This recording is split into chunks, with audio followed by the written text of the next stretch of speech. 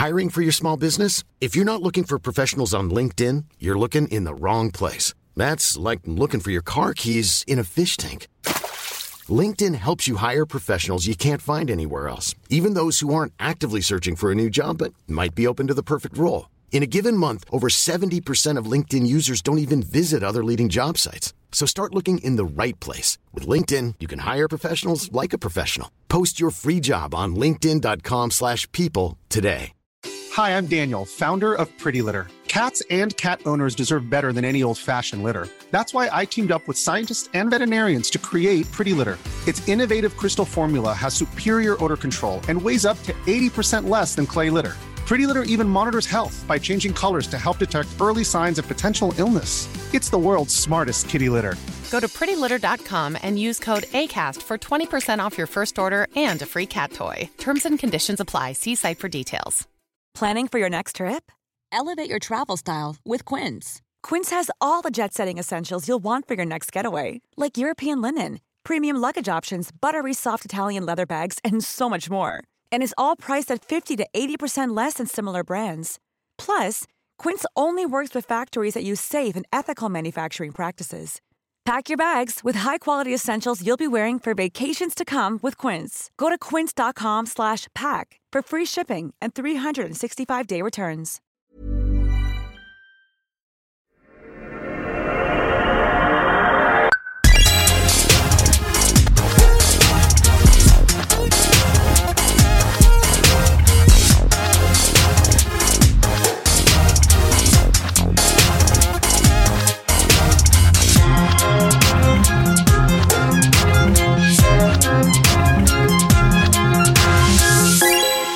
Hello and welcome to My Perfect Console's Best of Clips show from 2023. It has been a wonderful year, our biggest yet, because of course it is our first. If you've been listening since way back at the end of January 2023, then thank you for joining for the journey. But if this is your first ever episode, then you're in for a treat, because we're going to be hearing here from some of the 52 guests I've had on My Perfect Console this year, some of the best clips. So these are their memories of their favourite games, of maybe things that have happened in games that have stuck with them, of the time they first discovered a game that meant a lot to them, or just general things from their lives. We've got actors, comedians, musicians, voice actors, game designers. We've got some of the individuals who are responsible for really building the video game industry, from Nolan Bushnell, the co-founder of Atari, to Henk Rogers, the man who discovered Tetris. We've got just a fantastic slew of guests to hear from in this episode. So yes, sit back, enjoy these memories. If you haven't listened to the show before, I'm sure you have, but if you haven't, very briefly, the premise is I asked my guests to pick the 5 video games they would like to put on their very own fictional games machine and market to the world. I asked them to give their console a name as well. We're not going to be listening to too much of that today, but if you would like to go back and listen to some of the back catalogue, then you should do that. Subscribe and you can go back and hear the full episodes.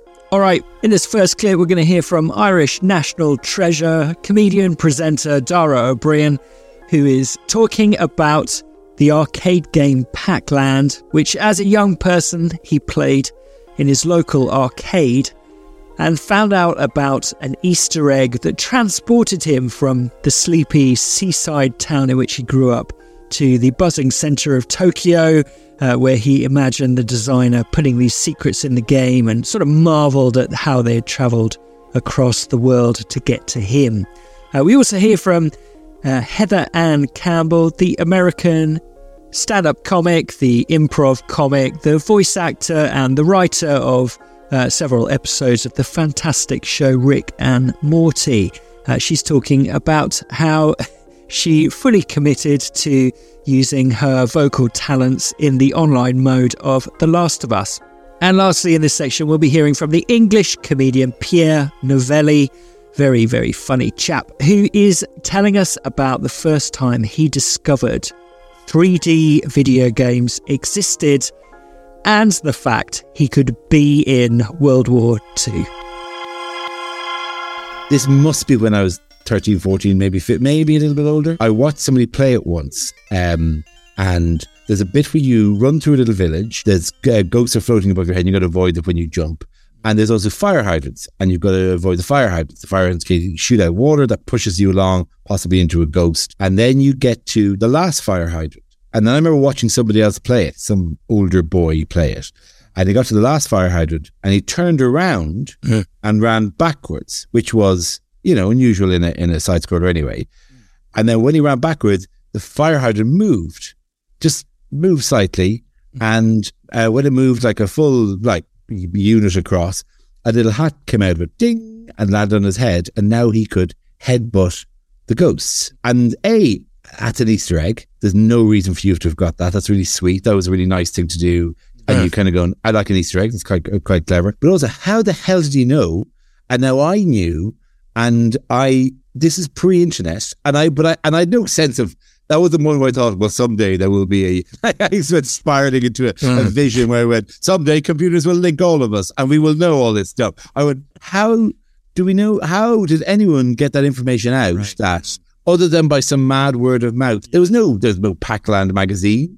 And I've always been amazed by how the word got out that you could do that and you could find that little thing. The word got out and got to Bray, County Wicklow in Ireland, which is a long way from Tokyo.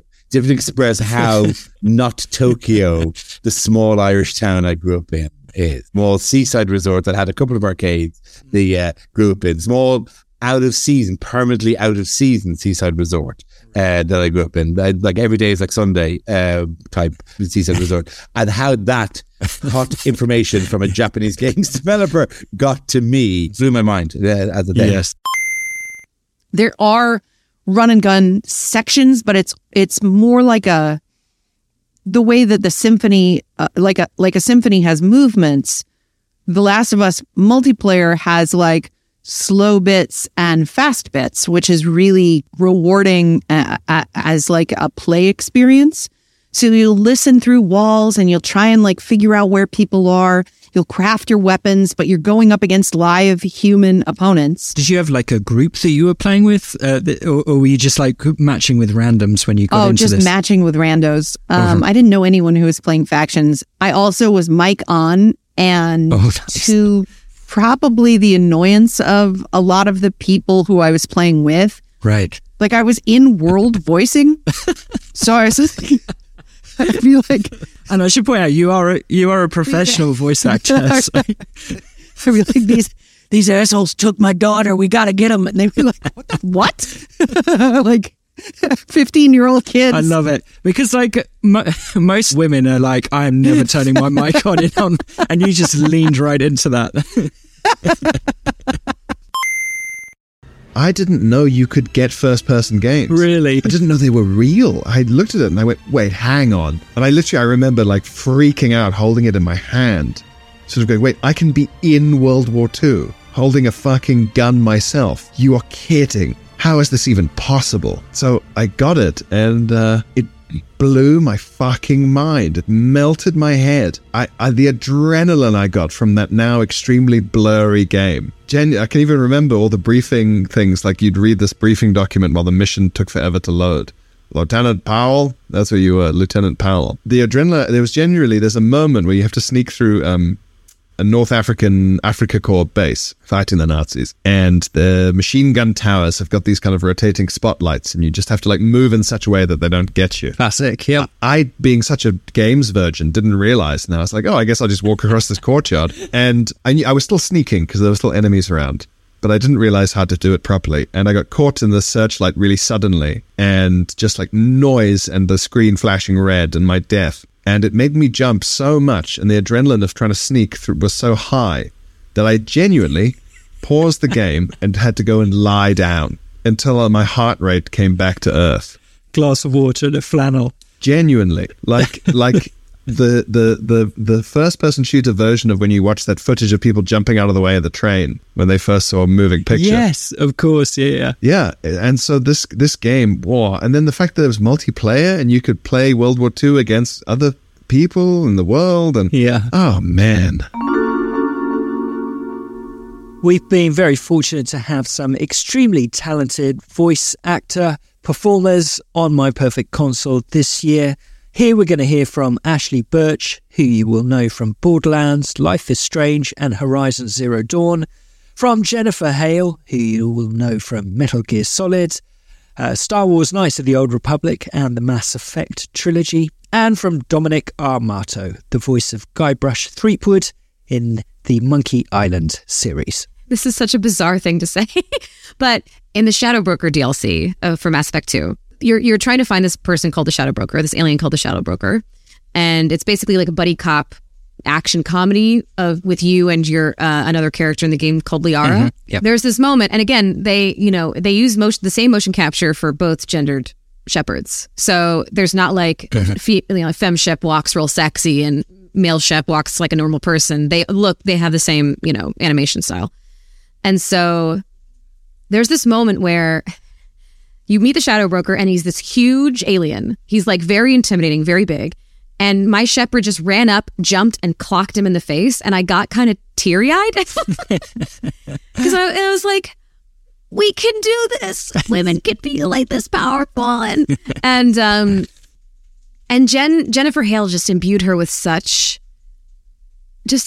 there's such depth to her performance, and especially now playing an open world character protagonist myself, it's a difficult thing to do because you have to honor every single person's viewpoint of the character. If you're in a choice wheel and the player wants to be nice and then they want to be mean, and they want to be nice and they want to be mean, and they want to be mean and they want to be nice. Like, you have to make all of that make sense and feel consistent. Like you're like the person's playing a congruent character, even if they're an asshole 80% of the time and nice 20% of the time. Like, your performance has to support those choices. Now, it would be remiss of me not to ask you how you went about settling on the voice for FemShep. So, yeah, what are you doing when you do her voice? What are you thinking of, and what bits of yourself are you putting into it? Yeah. What I'm putting on the shelf is any kind of emotional indulgence. This is a human being who, first of all, it's a human being. So there's our first piece of definition, because we live in that's the thing, is what universe are you working in? Are you necessarily human? You're not, in a lot of these. And so, okay, number one, I'm human. Number two, I'm a soldier. And my greatest guidepost was I'm a soldier. And I have to honor that, How do I move through the world? It is never about me as a soldier. It is about the mission. It is about saving people. It is about doing what's right. It's about smacking people upside the head when it's necessary, because we are all here to do what's right. Because Shepard was also the moral compass. He is the moral compass of that project. And I think that's why people got so freaked out about the ending sometimes, is, the people who did, and it's understandable, right? Because you've invested enormous amounts of time in this game and like, what was that left turn? Well, sometimes that happens, right? Yeah, I just put significant pieces of me on the shelf. There's no time for indulging in emotion. I remember recording the ending of 3, in particular my conversations with Garrus, and there was one line where I started to cry, and I was like, nope, Shepard does not cry. That is a luxury we don't have in this universe. So I had to take a second and, gather myself back together and say the words in spite of how I was feeling, which is what Shepard does. Where were you when you found out that LucasArts was looking for someone to voice Threepwood? I was in the waiting room for my agent in Beverly Hills when I was living in Los Angeles. I'd gone out there because I desperately wanted to do some character work. At the time, basically everything out of Chicago was commercial, all the ad agencies in Chicago. So I'd done just metric crap tons of commercial work when I was a kid and a teenager. But I really wanted to do character work. And I was sitting in the waiting room, as, the little reception desk and a sofa where the voice actors would wait, take their turn to walk into the studio and read whatever copy we had for the day. So I go to the desk and I pick up my copy and I'm starting to flip through it, and I see the Curse of Monkey Island in this drawing of Guybrush Threepwood, and I completely lost my mind because, as you said, it had literally been, no exaggeration, it had literally been about 2 months prior that I was talking to a friend on the phone back home, and he was like, what would your dream role be? And I said, well, for interactive, it's like, it would be Guybrush Threepwood for the Monkey Island series. But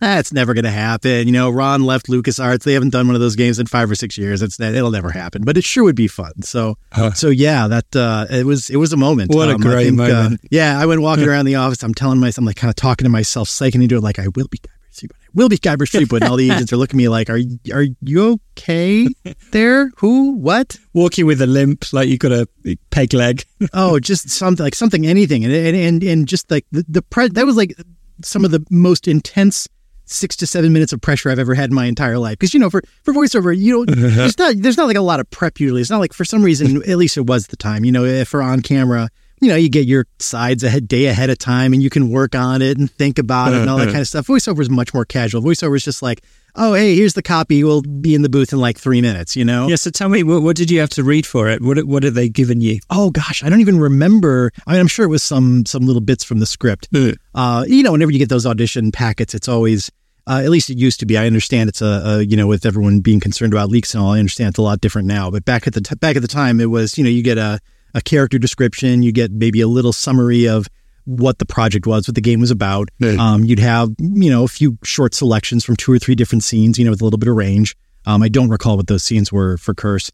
And then the thing that was always so important to me, although it mattered less in this case, is they always give you a drawing as well, just so you can see the character, which for me was always the most useful thing of all. Right. But in this case, it was like, I don't need the background on this. I got this. So it was just the pressure of like, I need to get this part. I will get this part, and I have 6 minutes to figure out how I'm going to do it. So. Yeah, right. So you've got that 6 minutes. Did you have a moment where you were like, am I going to do a voice for this? Or were you like... Very much so. Yeah. No, I did. Because here's the thing, because now I've got this, and my dream role is right in front of me, and I got, 5 or 6 minutes to figure out how I'm going to do this. And so I start going through my head like, oh no, I gotta actually voice this thing now. So I'm trying to think, okay, I can do this. I'm like messing with some voices in my head. And then I just kind of stop for a second, and you have sort of that moment of Zen calmness. And I thought, well, I've been playing these games for years. I've played and replayed them for quite a long time now. And, I think is pretty typical for a lot of people in a situation like that. When you're the protagonist and it's very conversational, there's a lot of dialogue, you kind of put yourself in there, which is what I always did. I always kind of heard myself. And I thought to myself, well, it worked okay for me for the past, 7 or 8 years, whatever it was. Maybe I'll sound good to everybody else. So I decided to just kind of, it's still character work, but I decided just to kind of not mess with any sort of goofy voice or anything like that, but just vocally play it very straight. And not going to do a British accent or anything like that. No. Yeah, exactly. And just hit the character and as much as possible, just try to get myself in there to make it nice and easy and feel natural. Anything that because part of what I always loved about the characters, and I'm sure everyone does. I'm not unique in this respect, but we relate to him somehow, right? So it's like, okay, what aspects of his personality kind of match up with mine, and then how can I kind of crank those up to 11 and really highlight the bits where we're similar. So that's kind of how I decided to approach it. The upside being that it was very, very natural, and I knew the character and I knew the story and everything, so it worked out okay.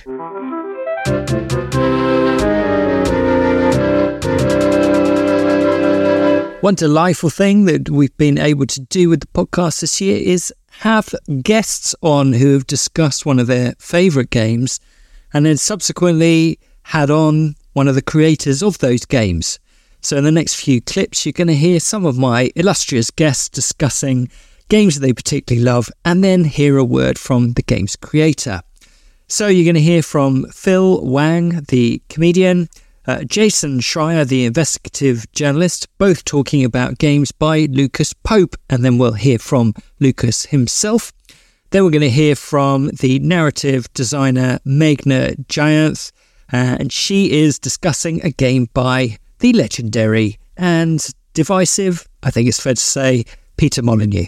It's a game by Lucas Pope, who he's also made the Return of the Obra Dinn, which I keep meaning to play, but I haven't played yet. Oh, it's amazing. Yeah, it's supposed to be wonderful. Papers, Please I heard about, and I was really attracted by the audacity of making an admin game, of making a game where you just had to check people's documents. I'd sort of immigration control. And I thought, sure, how fun can this be? I downloaded it and I started playing. And what's amazing about Papers, Please is that it really does start out as you just stamping documents, checking someone's details line up with what they say they are. And if they are, you trump them through and they come through. If they aren't, then they're rejected and they have to return back to the line they came from. And at first you go, okay, this seems pretty simple.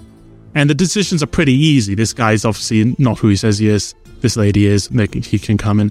But then it starts to then sort of sneak in some really difficult choices. Sympathetic characters who don't have the documents they need. So you let them in and potentially put yourself in trouble, or do you reject them and live with the guilt of that? And then so there's some criminal elements come in and start trying to bribe you. And at first you go, no, I'm clean. I'm doing this for the good of Askastan or whatever the fictional country is. But then because you're also having to make sure you get enough pay to pay for your rent and food and like your son's birthday is coming up and can you get him a present?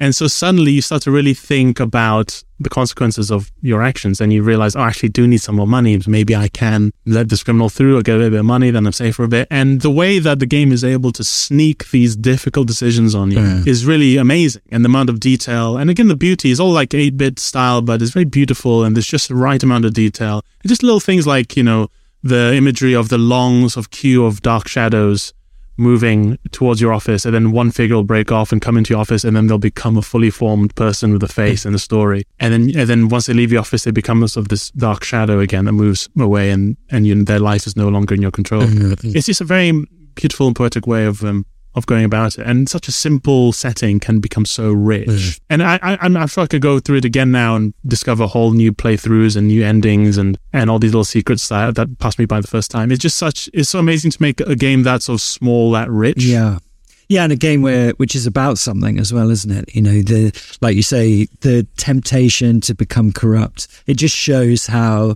that inch by inch that can just creep into a person's life with that sort of, who has that, that degree of power, but not too much, but you can just see, and then how the system starts to unravel as a result. Yeah, exactly. Yeah. It's a very powerful piece of social commentary, really. Yeah.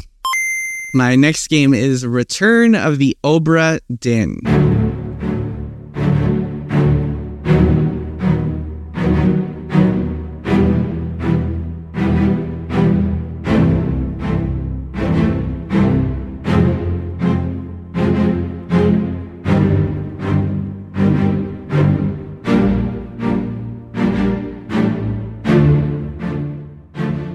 Have you noticed that the music in this game sounds a little bit like the music in Succession? That's a fun little observation that I had. So this game, this kind of is representative of a certain genre that I truly love, which is puzzle games and games that make you think. And this game especially just feels like one big logic puzzle in a way that just totally titillated me. It was just such an enjoyable experience going through this thing with a little notebook on my desk, played through it all over the course of a couple of days. This was 2018, so this was before I had my first kid. So it was another one of those like, hey, I can actually spend a weekend playing a game, and that was very fun. But yeah, no, this game is really incredible. It's essentially, the premise is you're on this, it is set in the 1800s, and you are a claims adjuster for this ship that has been abandoned, and you just row up to it, and you have to figure out what happened here. And you do that by diving into people's lives using this. Basically, there are a bunch of dead bodies on the ship, and you have this compass that can let you see the moments before their death. And you have to go around and you have to figure out these 60-something passengers on this ship, not just passengers, but also crewmates and captains and stuff, admirals. And you have to figure out who everybody is and how they died and who killed them. And all of the, as it unfolds, you find out that there was a whole lot of crazy stuff, shenanigans happened on this ship. And it's extremely enjoyable to go through what essentially appears to be like one of those big logic puzzles like you would do in the SATs or something. Well, or whatever the British equivalent of the SATs is, where it's like, Jane is sitting next to Maggie, but Maggie is 2 seats away from Charlie. Right. Yeah. Only one of them is wearing a blue hat. And it's one of those big logic grids, except it's 60 people. So it's a really cool just experience to go through it. I've never played anything like it until, well, actually, that's not true. I hadn't played anything like it then. Since then, I've also played The Case of the Golden Idol, which is also very, very similar and up there, and just another high quality kind of puzzle investigation game. But really, what's special about both of those games is they really rely on you as a player to think, and they don't hold your hand too much, and they trust you to use your intuition and figure out what's going on. And sometimes there's some wrinkles and some snags along the way, but like there's never a little Atreus coming up to you and being like, "Hey, have you thought about checking over there?" And there's never that whole like AAA mentality of like everyone needs to finish this game, and it's like, no, I mean. Maybe it allows you to make loads of mistakes as well. As you fill in those names, you can get them all wrong and get yourself in a terrible mess, can't you? Yeah, and you can also brute force it if you want by like because it'll tell you every 3 it'll tell you if you're right, and so sometimes you have to do a little bit of guessing and checking if you want, trial and error. And yeah, just an incredible experience. I just really, really enjoyed it. It's one of the most memorable games. I'm also interested because in Obra Dinn, you sort of allow your players to draw incorrect conclusions about the things that they notice and they see. And, for anyone who's not played it, you're going around this ship and you get these tiny little vignettes of how each of the crew members perished, and you have to sort of figure out which of these scenes relates to which name on the ship's docket of crew members. But yeah, you allow us to make errors and sort of base false assumptions and inaccuracies and stuff. And I feel like it's almost like a sort of cautionary tale about the temptation we all have to fill in blanks rather than live with incomplete information. Do you think that's fair? Does that kind of thing interest you? Yeah, I tried to capture that a little bit. The idea that, first off, it's hard to even know exactly what happened. And second off, you really want to know. You want to fill out the list. That's kind of the impulse I was banking on with the people who would enjoy that game, is that they would see this empty list and just have to fill it out. They would kind of be compelled to fill it out. And the game, at a certain point, it pulls you through, and then it kind of lets you finish the game. And you get a bad ending, but you can get off the ship, and then you can end the game. And I didn't want a gate there that said you have to figure everything out. I wanted that to kind of come from the player. I want the player to feel like, I just want to finish this list. I want to fill everything out and then feel satisfied with it. So I was definitely banking on that and hoping that would work. And, for some players it does, and for a lot of players it doesn't. But that was my goal anyways. And the idea that they could get things wrong was something I tried to incorporate into the overall design of just the way that it worked, the way that it confirmed fates, the way that as you get further along in the game and you make more, you get more correct fates, the game becomes easier just naturally because there are less blanks to fill in, basically. So it's kind of a implicit difficulty curve, I guess. Right.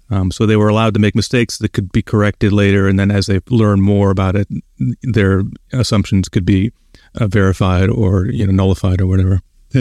Yeah, it's like a real risk of the job as a journalist. Sometimes you can go into a story and perhaps have an idea of where you think it's going and where you want it to end, and then you're looking for facts that verify that, and that can be a very dangerous path to go down. Have you had any experiences in your own life where you've jumped to incorrect conclusions that have turned out to later be false? Just every single day of my life, probably.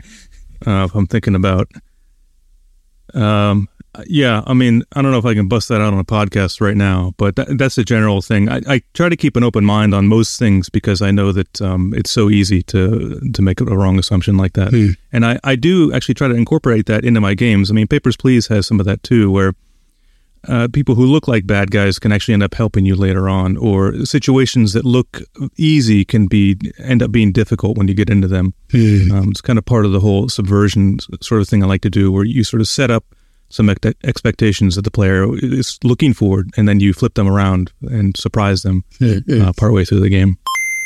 I think I must have picked up Theme Park in Bangalore and then got so obsessed with it that we went back and, just picked up every other theme game that there was.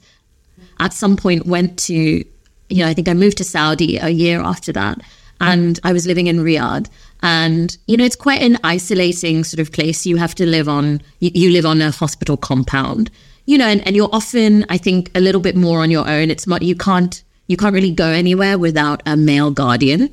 in which case that was my father. But, my father was at work. And so, when he was at work, you were kind of stuck at home.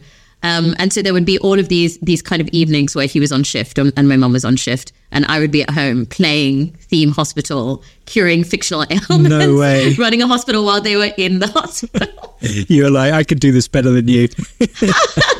Yeah, exactly. I mean, and then I think at that age, I was probably around, 10 or 11 by then. But as a child, I actually really thought that what you did when you grow up was become a doctor, because one of the things about doctors is they usually hang out with other doctors. Right.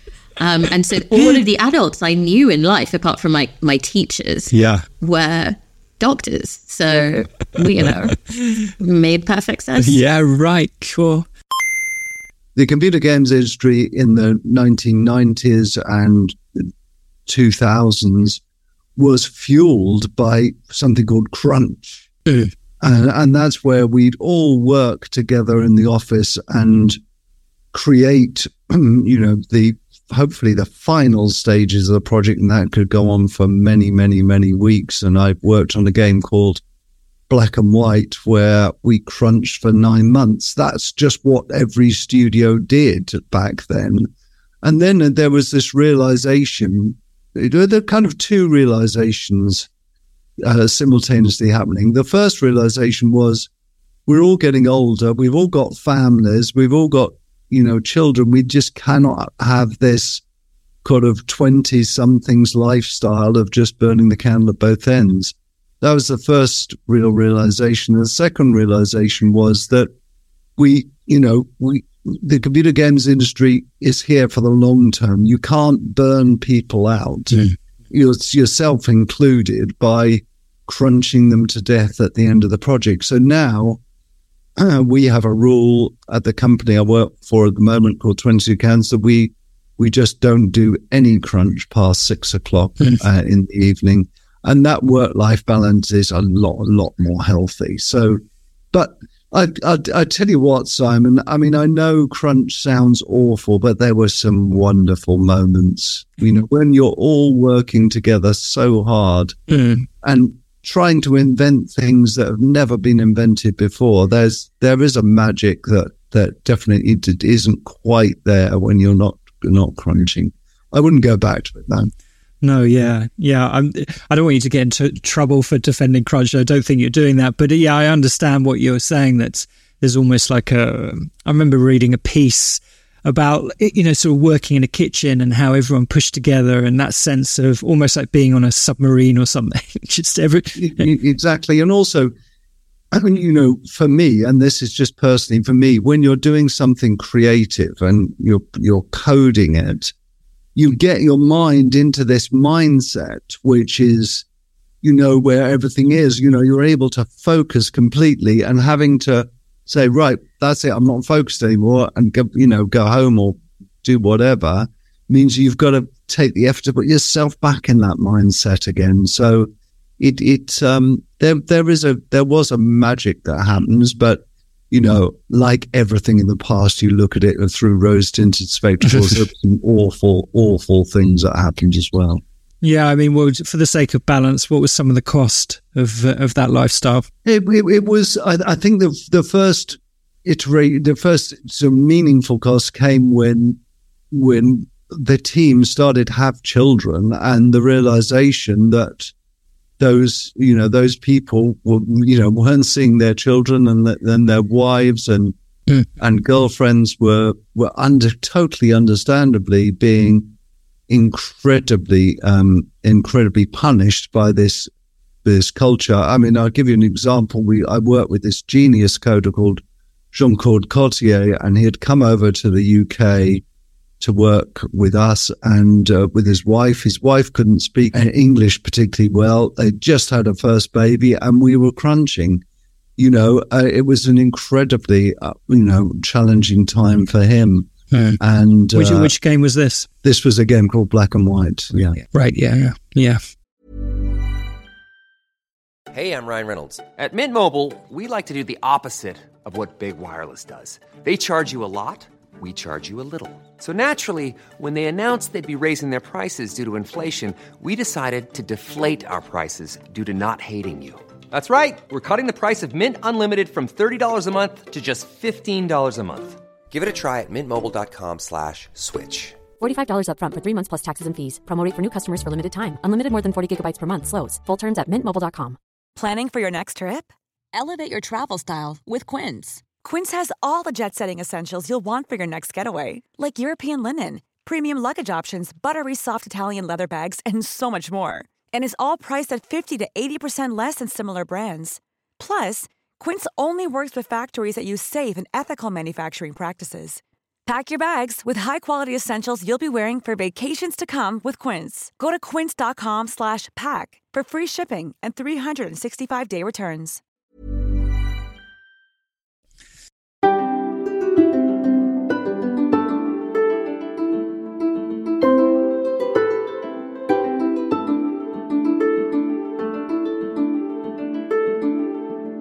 One of the great things that video games can give us are places of refuge in times of difficulty, or just a place to spend time with someone that you love. And in the next series of clips, we're going to hear this sort of function that games have performed for some people at key moments in their lives.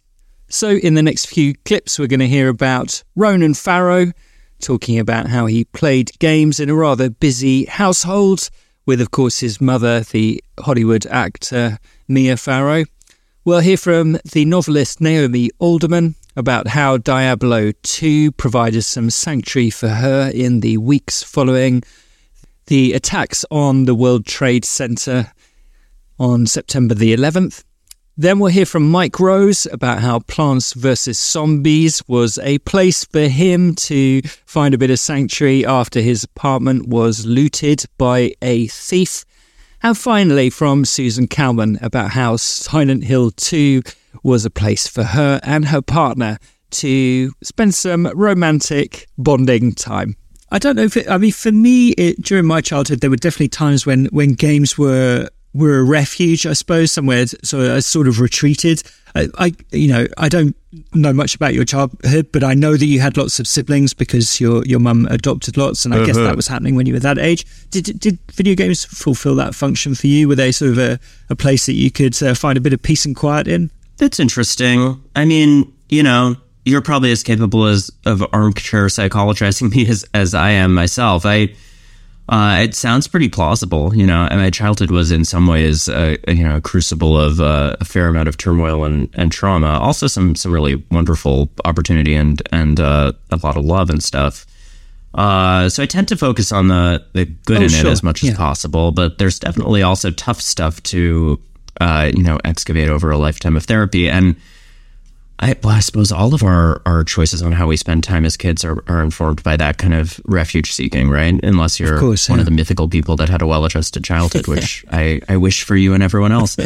I definitely consciously experienced games just more as like a joyous thing that felt artistically and creatively and socially enriching. I was very fascinated by the ways in which the medium felt different from other artistic and creative mediums, and the kind of the merger of some qualities of an art form and some qualities of a toy, and the technological component, which I was always sort of nerdily drawn to. I mean, I watched like every hour-long Digital Foundry video on ray tracing. I'm that guy. I'm really like deeply annoying to play games with because I just want to like sort of stop and look at the materials work. Like, look at the shaders. I left university with a degree. I wanted to be a novelist, but there wasn't you couldn't go and apply for that job. So what people said to me was, try working in a law firm. So I was working in a law firm. It was also not a good fit. It was a funny time in my life, my mid-20s. I felt like I was living somebody else's dream life, living in Manhattan, being an extremely religious Orthodox Jew. And I was there on 9/11. I was in the office. I watched the towers falling from my office window. It's funny, like, the towers falling was really... until that moment, I've just left an empty gap there where I don't know what the word is. It felt like something was over at the moment that the towers fell. Everybody knew someone who had lost somebody. So I remember in the months afterwards, going with a friend to a concert and my friend saying, oh, yeah, I bought this ticket for my friend who died in the towers. And there was a lot of that going on. There's also something about, I think, one wants to make meaning out of tragedy. Do you see this with people who have lost somebody in very tragic circumstances, that you want to make that mean more than just this terrible thing happened? So to set up a charity to make sure it doesn't happen again, and I think a lot of people in Manhattan decided to change their lives after that day. There was a lot of that going on. People decided to get married, or decided to break up, or decided to have a baby, or decided to move out of the city, or, decided to reconnect with a estranged family, or to finally cut off their horrible father. And, all of those things were happening. It seemed to me in the months that followed, I thought very much that there were probably people in those towers thinking the thing that I was thinking, which was, I'll just do this job for another few years and then I'll go and write that novel that I've always meant to write. And then that's that. Yeah. So get on with your life. Get on with what you want to be doing. Now, also at that time, Manhattan was a really horrible place to live. The fire smoldered under the towers for months. And every time the wind blew from south to north across the island, the sky was yellow and you could smell it, like a smell like burning plastic. Everywhere, every piece of street furniture, lampposts and bus shelters covered in flyers for the missing. Have you seen this person? Have you seen that? I remember flyers about, is somebody missing and they had a pet, because the ASPCA will go to their apartment and look after the pet. So and in that time, having said that I am very dyspraxic and I don't really play Twitch games, I became, for the only time in my life, completely addicted to Diablo 2. So I had been out drinking one night with a friend. I think I'd been to see Ratatouille. The cinema, then classic. I mean, the night, I remember a lot about it, and I came back home to my flat, and it was my first apartment. I just moved out of like my uni halls, and I got this apartment. I was so proud and all this, and I came back to the apartment. The door was just smashed off the hinges. Oh no! I went inside, and all my stuff was gone. Like all of my stuff was gone. Like someone had come in. They'd taken suitcases out of the cupboard and they just filled them with all my stuff. Oh, mate. I had like all the games consoles, that I collected over years. All of them were gone. Everything was gone. And the only thing left was my PC. I guess they decided this was too hard to carry. So we're going to leave this. Take that, PC nerds. Yeah. I had an empty flat except for a computer. So the next few hours were horrible and bad, etc. And then the problem was it was late. It was like 10 o'clock at night. So now it was 1 o'clock in the morning. My door's just wide open. Oh, gosh. Because I can't get a locksmith until the next day. And I'm like, this person's going to come back and kill me. That was all I was telling myself because I was just in shock. I didn't know what else to think. I decided to myself, right, well, I can't sleep. I'm going to stay up all night. I have to. Steam had started kicking off a bit more then, and it started adding a few more games and stuff from different names. And so I thought, right, I'm going to go on Steam. I'm going to find something that I can just play right now that's going to keep me up all night. It has to be something good. So I go on Steam, and just right there, the first thing that pops up is Plants vs. Zombies. And I'm just like, yes, this looks colourful. It looks happy. It looks fun. I'm just going to play this. I went on a date with my now wife and fell in love with her very quickly, moved in very quickly. But when you meet someone like that, it takes you're constantly just checking whether or not you like each other. It's an odd thing meeting someone like that rather than two friends or, you know. And I think it was a few weeks in, she revealed that she loved gaming, and so did I. And one of the first games we played together was Silent Hill 2.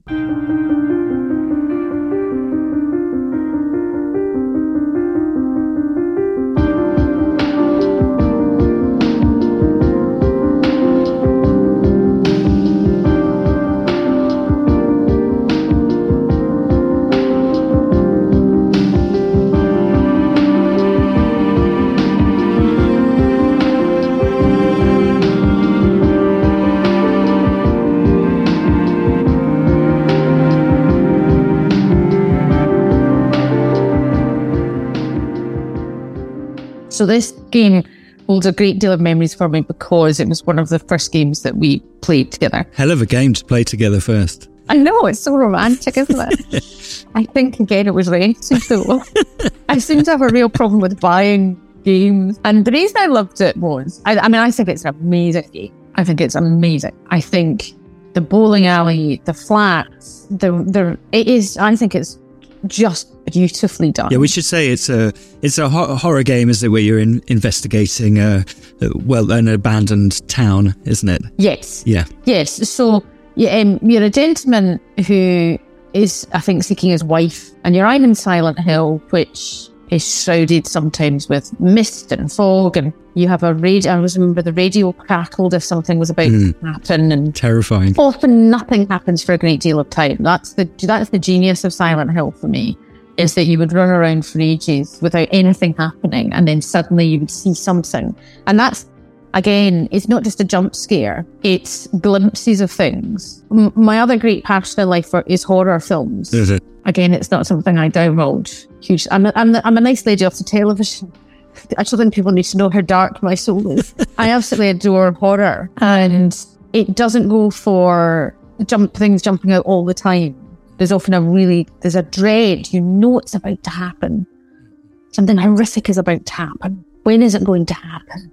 So I think it is a beautiful game. And I think the story is fantastic. Again, for me, working out what's happening. There are slightly frustrating puzzles in it, without question. But there's a lot of very small puzzles going on within it. What we used to do of a weekend, again, everyone's going to be utterly thrilled by the details of our domesticity. I printed out a walkthrough of Silent Hill. It was the size of a phone book. We would sit on the sofa and Lee would play. You'd tell her what to do. And that's what we would do. And then if it got to a cutscene, and we still do this to this day, when it comes to a cutscene, you pass the controller. Oh, ingenious. And you switch roles at that point? Yeah. Right. So we just switch roles. Even now, we sit on the sofa with a little tartan blanket, and when a cutscene comes on, you pass the controller. That is adorable. So we were playing this really deeply disturbing game. It's like two old people in a car with a road map. Right? No, you've gone the wrong way. You've gone the wrong way. Wonderful. It was a wonderful way to pass time. Yeah. Silent Hill 2, for me, is just almost perfect.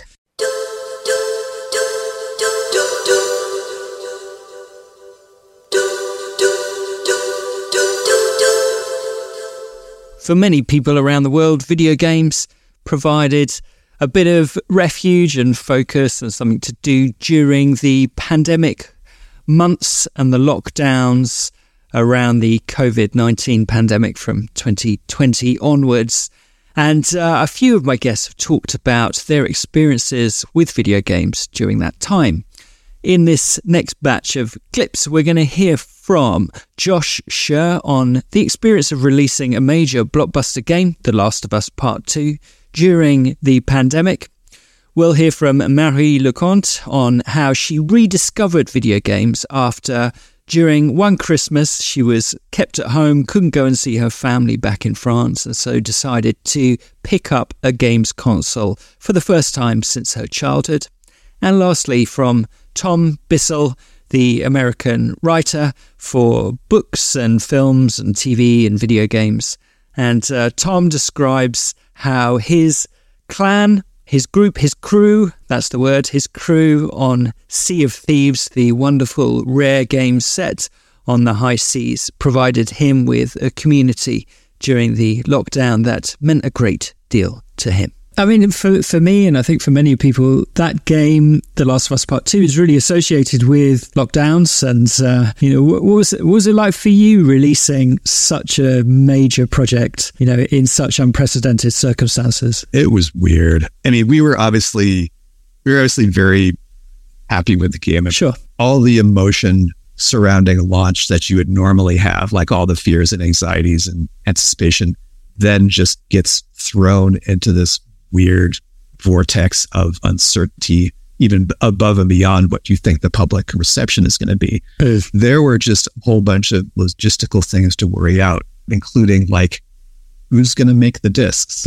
Is anybody going to be there to like actually get the discs manufactured? Of course, yeah. We ended up delaying the release. The release was supposed to be May, and I seem to remember we delayed, or April, and we delayed it a couple of months, and it was largely because those logistics needed to be worked out. Right. Somehow they were. We managed to get not only the digital version out, but the physical as well. I guess whoever was doing the COVID masks did the PS5 discs on the side. Exactly. It's all part of the same factory somehow. Yeah. But there's also what was interesting too was just part of the reception was, I got a lot of messages and calls from my friends who were sort of like, "Hey Josh, don't take this the wrong way, but I don't know if I want to play your game right in this time of uncertainty and global pandemic and civil strife. You don't want to play a game about uncertainty and a pandemic and civil strife. That's fine, right? By all means, obviously, production on that game started many, many years before COVID was even considered a possibility, and so the timing, I don't know whether you consider it like fortuitous or terrible. It is what it is. Well, it didn't harm the game's performance in any way, did it, or its reception? So, yeah. No. I think ultimately a lot of people were happy to have a distraction, even if the distraction itself was not necessarily the most comforting game that you could possibly play. Yeah. That was Animal Crossing for I think. Yeah. Going between the two, Animal Crossing and then into The Last of Us Part 2. Both are about communities, taking different approaches to coming together. So, fun. I didn't have to bludgeon Blathers to death in the final act of Animal Crossing, though. No, but, I'm sure there are a lot of people who had some unkind thoughts about Tom Nook. Played lots of games when I was a kid, when I was a kind of like very early teenager, and like with my brother would play Soul Calibur, would play lots of like Mario games, etc., and all the earlier Zelda games. And then, about sort of, 13, 14, I discovered alcohol and kissing. And I was like, well, that's a lot better use of much better use of my time. So I kind of stopped playing games for a very long time. And then what happened is that, so the first lockdown, so I live by myself. And the first lockdown, I went completely mental because I'm normally a very social and very active person. And suddenly I was stuck in a very small flat by myself. So it's a genuinely really bad time for me. And also because I think I think a lot of people managed to relax into it, but which I did not do at all. So I was doing an hour to 2 hours of exercise every day. I was getting dressed every single day, like during the entire lockdown, even, when I wasn't seeing anyone, obviously. Like a good, diligent freelancer. I know exactly. But I think my thing was, if I don't do... So I'm going quite deep quite early on here, but I think I did find it so horrible that I thought, if I don't stick to that very strict routine, I'm going to fall apart entirely and very quickly. So I actually, again, that was probably the healthiest I'd ever been and the, most organized I'd ever been, etc. Right, yeah. And then when the winter lockdown came, I kind of went the opposite direction, really, where I thought, no, I just can't do this twice. So I bought myself my first ever pair of pajamas. I was about to say adult pajamas, but that sounds weirdly sexual when all I mean is that I'd never bought pajamas as an adult. Right. And I bought sort of, fluffy slippers and a projector to watch movies on. And I bought a Switch. So I went to, this is quite bleak, I went to the CEX in Clapham, which was doing, so you only had to stand outside because you couldn't obviously go into the shop on, I think, the 24th of December. because obviously I couldn't go home for Christmas. And yeah, and so my Christmas present from me to me was a Switch Lite, just kind of secondhand. Oh wow! Because I thought, yeah, I'm just going to be 14 in the second lockdown. That's my plan. Handed to you by a man in a mask and wearing medical gloves, handing you your Christmas present. That was basically it. Yeah, it was just again incredibly bleak. But yeah, no, but it was massive game changer, and I think. Since the end of the pandemic, lots of people have talked about, the surprising amounts of silver linings that actually the lockdowns had and blah, blah, blah. I would say that for me, there were, 95% horrible and actually, I hated all of it and all the pandemic and everything in the isolation. But video games were the one thing where I'm like, actually, that did kind of change my life. So I ended up playing, obviously, so the entire winter lockdown, I basically just spent gaming. So I think, what was it, 2021, at the end of the year, Nintendo sends you an email saying how much you've played. And I think it was something mad like 470 hours, I think, in a year, which is just so many hours. But then basically what happened is that after lockdown ended, I just kept playing and I haven't really stopped. But, kind of to the extent that until actually Tears of the Kingdom came out, I'd run out of it. I feel like I've played all the good Switch games. Like, I've completed the Switch.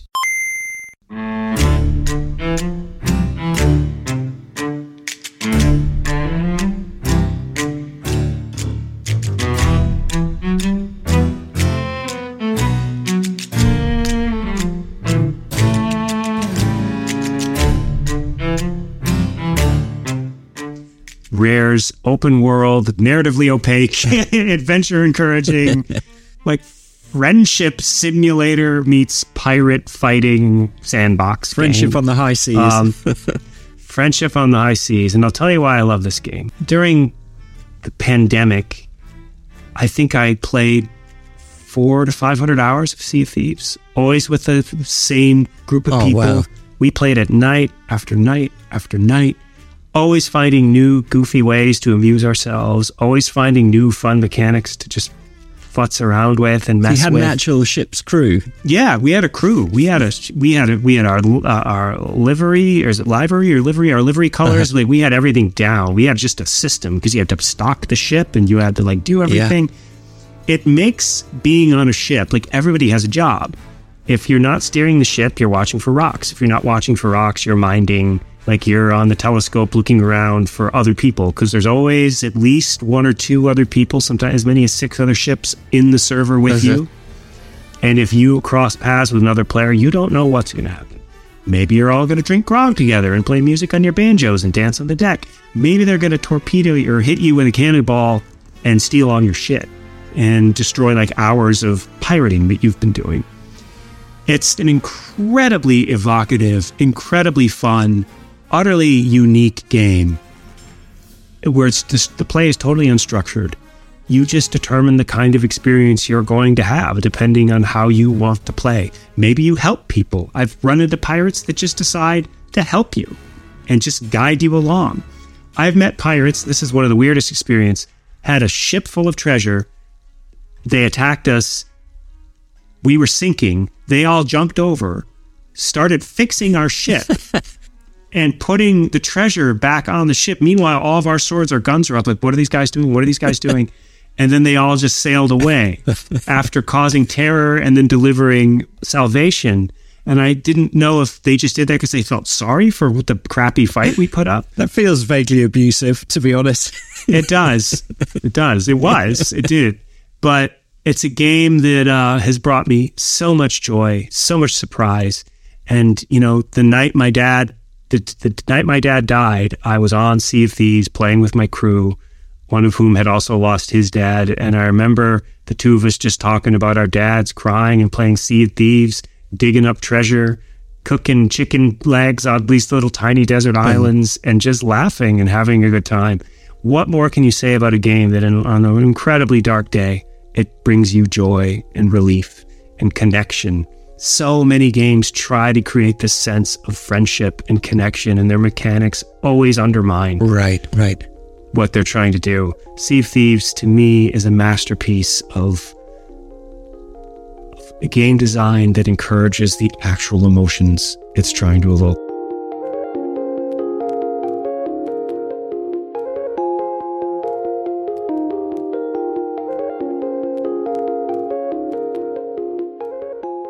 There we go. Some of the brilliant guests from My Perfect Console, the first year, 2023. We will be back again next week with another selection of clips from some of the illustrious guests who have been good enough to come on My Perfect Console to talk about their lives, their careers, and their 5 games they would like to immortalise in their very own fictional games console. So please pop along then and you can catch up with those clips. We'll try and gather them together into nice little themes where possible. And yeah, just another word of thanks to you, the listener, for coming along on this adventure this year, for being so vocal in your support. Thank you to those of you who have written in emails and for those who have messaged on social media and who have suggested guests and who have suggested tweaks to the format, all of that kind of thing. Next week, I'll do a few proper thank yous, but for now, have a lovely week. I hope you've been enjoying your holidays. If you've been fortunate enough to be able to take a few days off, and I hope you have. And yeah, we'll be back again next week with a bunch more guests and some of the most enjoyable clips from this year. Until then, have a great week. Bye.